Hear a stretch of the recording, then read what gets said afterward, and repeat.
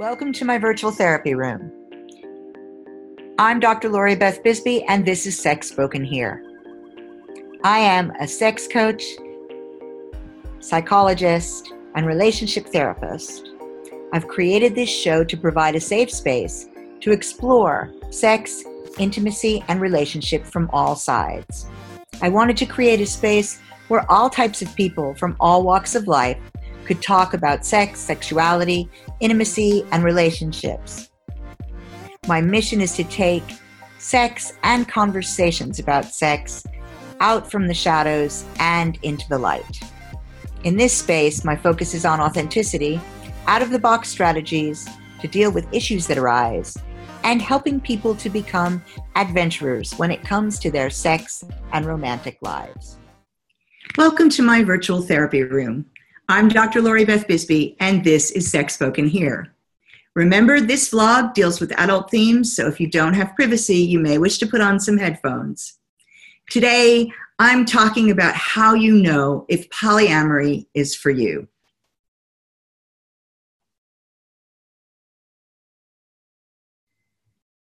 Polyamory and non-monogamy have become incredibly trendy in the last few years. One of the main reasons people give for non-monogamy is how hard it is for one person to meet all of your needs. So the focus is that given that it's hard for one person to meet all of your needs, if you're polyamorous, then you're making the possibility of your needs being met much higher. People who are monogamous and have strong friendship networks know this as well. They look to their friendship networks and their families to meet needs that their partners don't meet. However, the myth that your partner should be your everything still persists. Many people end up in relationship therapy or ending their relationships because their partner does not meet all their needs. The idea that I'm responsible for my own needs is one that is only just really gaining popularity. It's hard to take responsibility for your own needs. It requires the ability first to distinguish between needs and wants. Then it requires the ability to acknowledge your needs and accept them. And finally, it requires the person to take responsibility for getting their needs met, with the understanding that prioritizing can become very difficult when trying to balance needs. In non-monogamous relationships, multiple partners, friends, and families meet needs. Having more people who are committed to you available to help meet your needs is a big bonus. And it adds lots of complication as there are more people whose needs must be met and balanced and juggled and prioritized.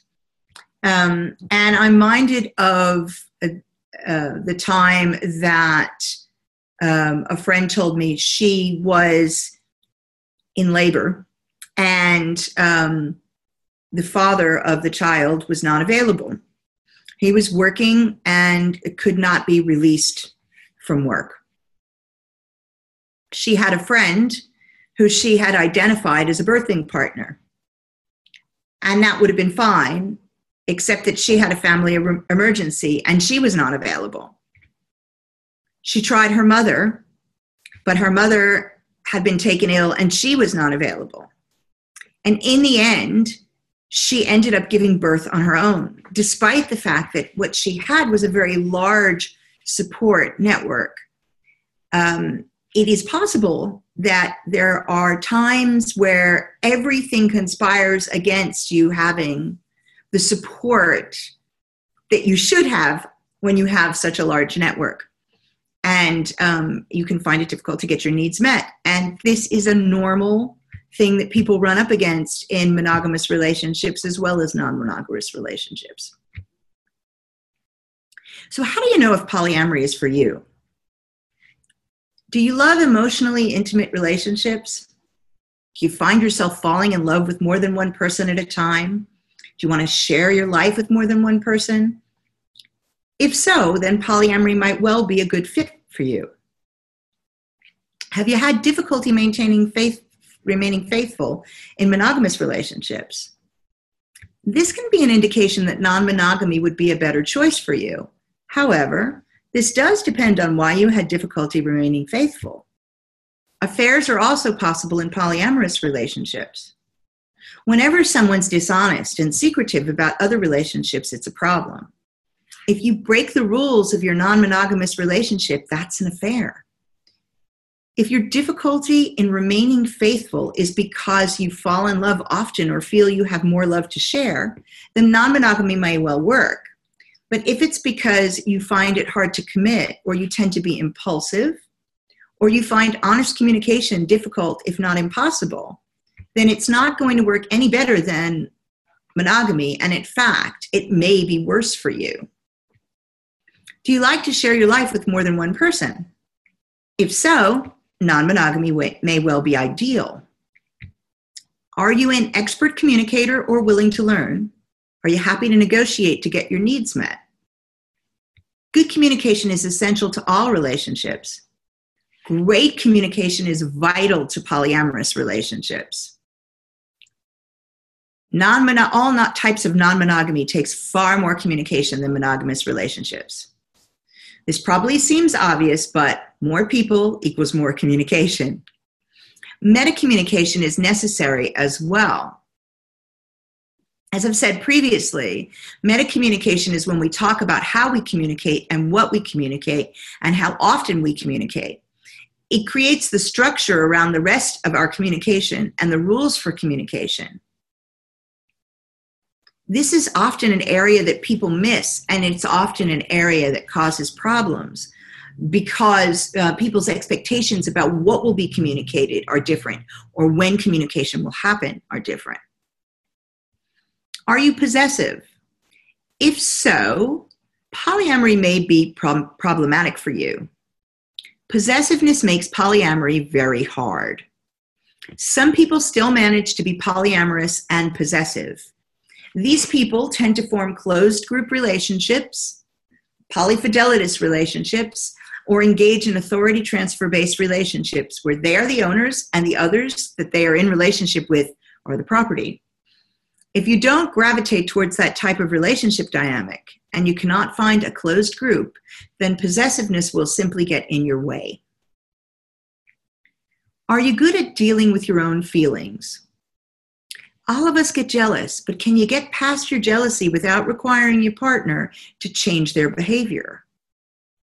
If you cannot, then polyamory may well be hard for you. Learning how to manage jealousy is a skill. If you're willing to examine your own feelings and learn how to deal with them, then you'll be able to create polyamorous relationships that will work. If you rely on others to change in order to feel better, you will benefit from some help changing this. Relying on others to change gives them control over how you feel. This is never ideal. Learning to soothe yourself, to manage negative feelings, and process them until they're neutral or even positive are fantastic skills that will serve you well in all of your relationships. Do you have a high sex drive? If you have a high sex drive, non-monogamy may really fit you well. It is one way to make sure that your sexual needs get met. Differences in levels of desire is a common issue that people in monogamous relationships come to therapy with. These differences can place a large strain on relationships, leaving the person with the high drive always feeling deprived and the person with the low drive always feeling pressured. Non-monogamy allows for these needs to be spread across relationships, taking the pressure off. Of course, this doesn't always work fully. It isn't magic. There are times where no one matches up well. You want something and none of your partners is able or willing to provide it. But you have more chance of regularly having your needs met when there are more possible ways to meet them.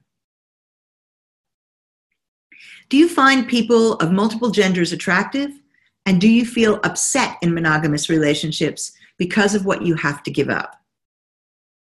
Polyamorous relationship styles can take away that fear of missing out, the FOMO feeling, because you have the freedom to have multiple relationships with people of all genders.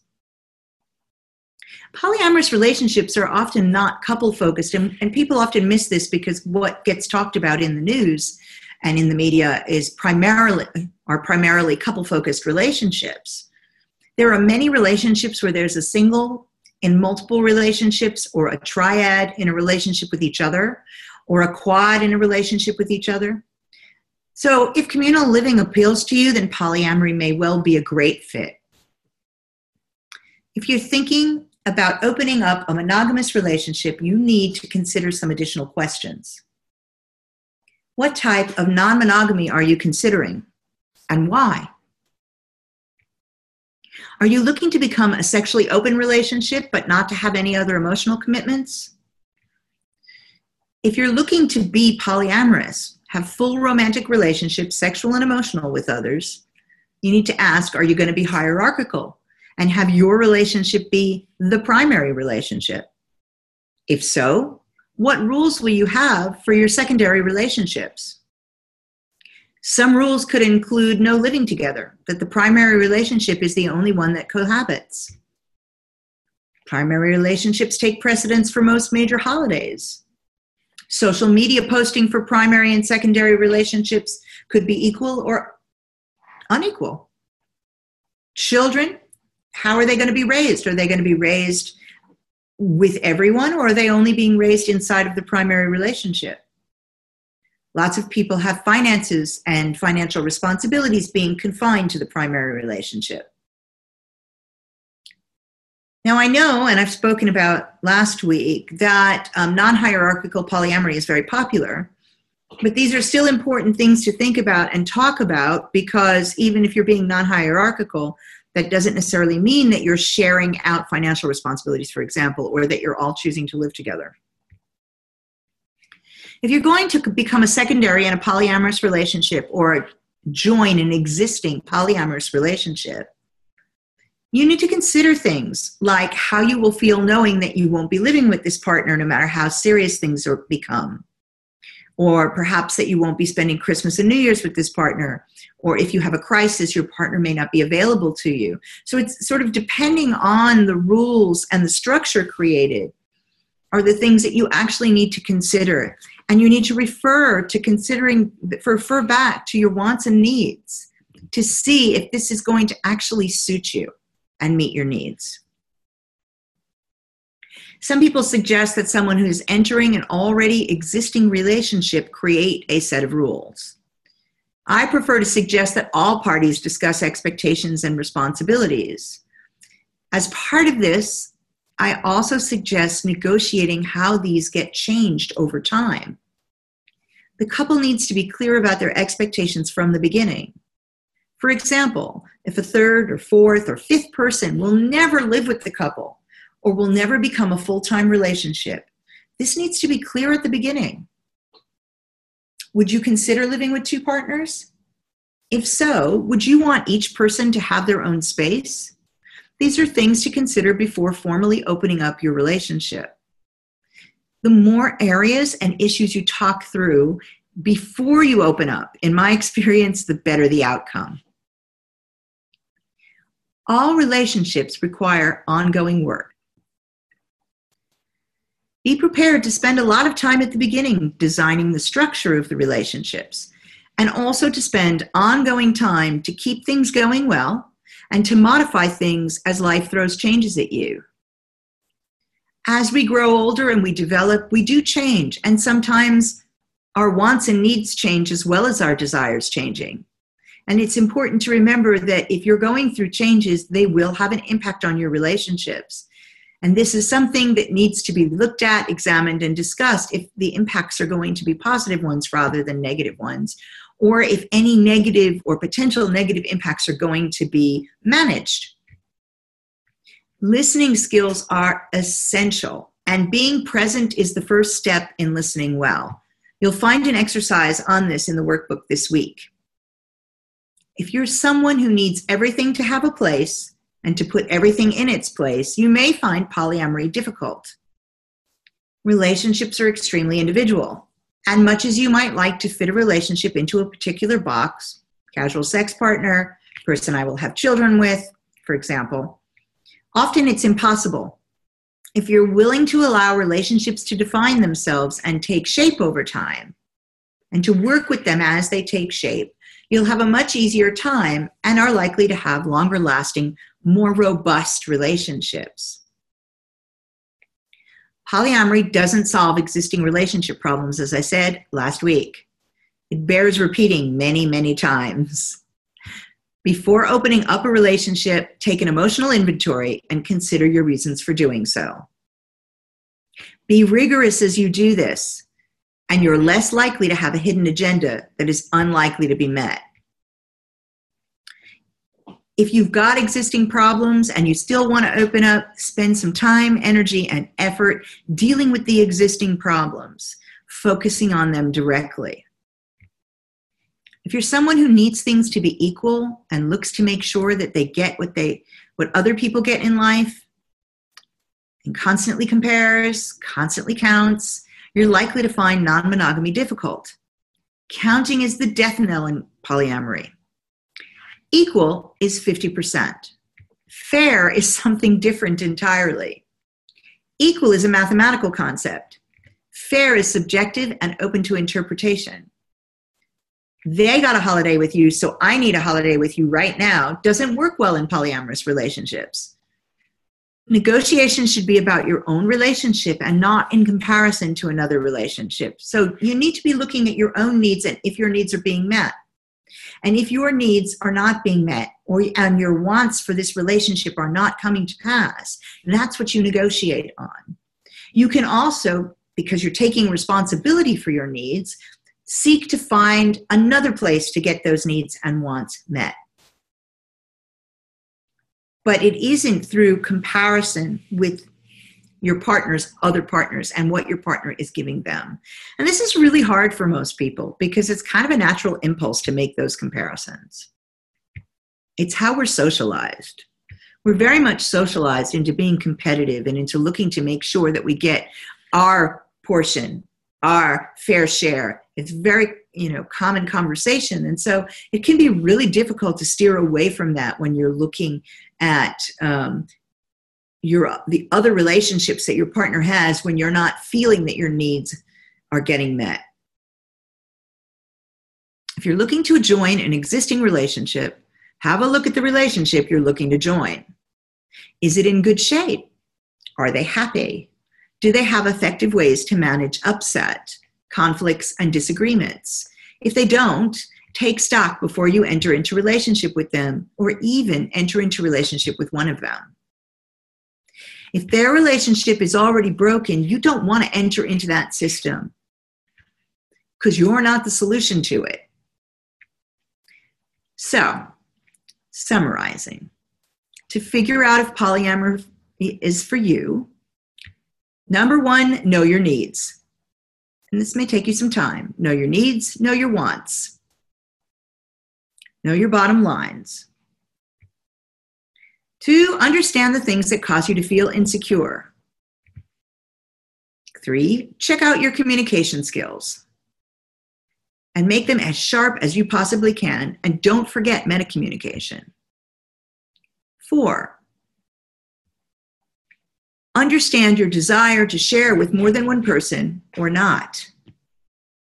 5, look at how much sex drive you have. Do you have a high sex drive? Routinely, is that something you only have at the beginning of a relationship and then it dies off? Have you always had a high sex drive? Had a low sex drive? Important to know these things about yourself outside of any particular relationship. Is FOMO, fear of missing out, a big thing for you? Is adventure and variety a big thing for you? Do you seek these in your relationships as well as in the rest of your life? Next week, jealousy and compersion. Thanks for joining me.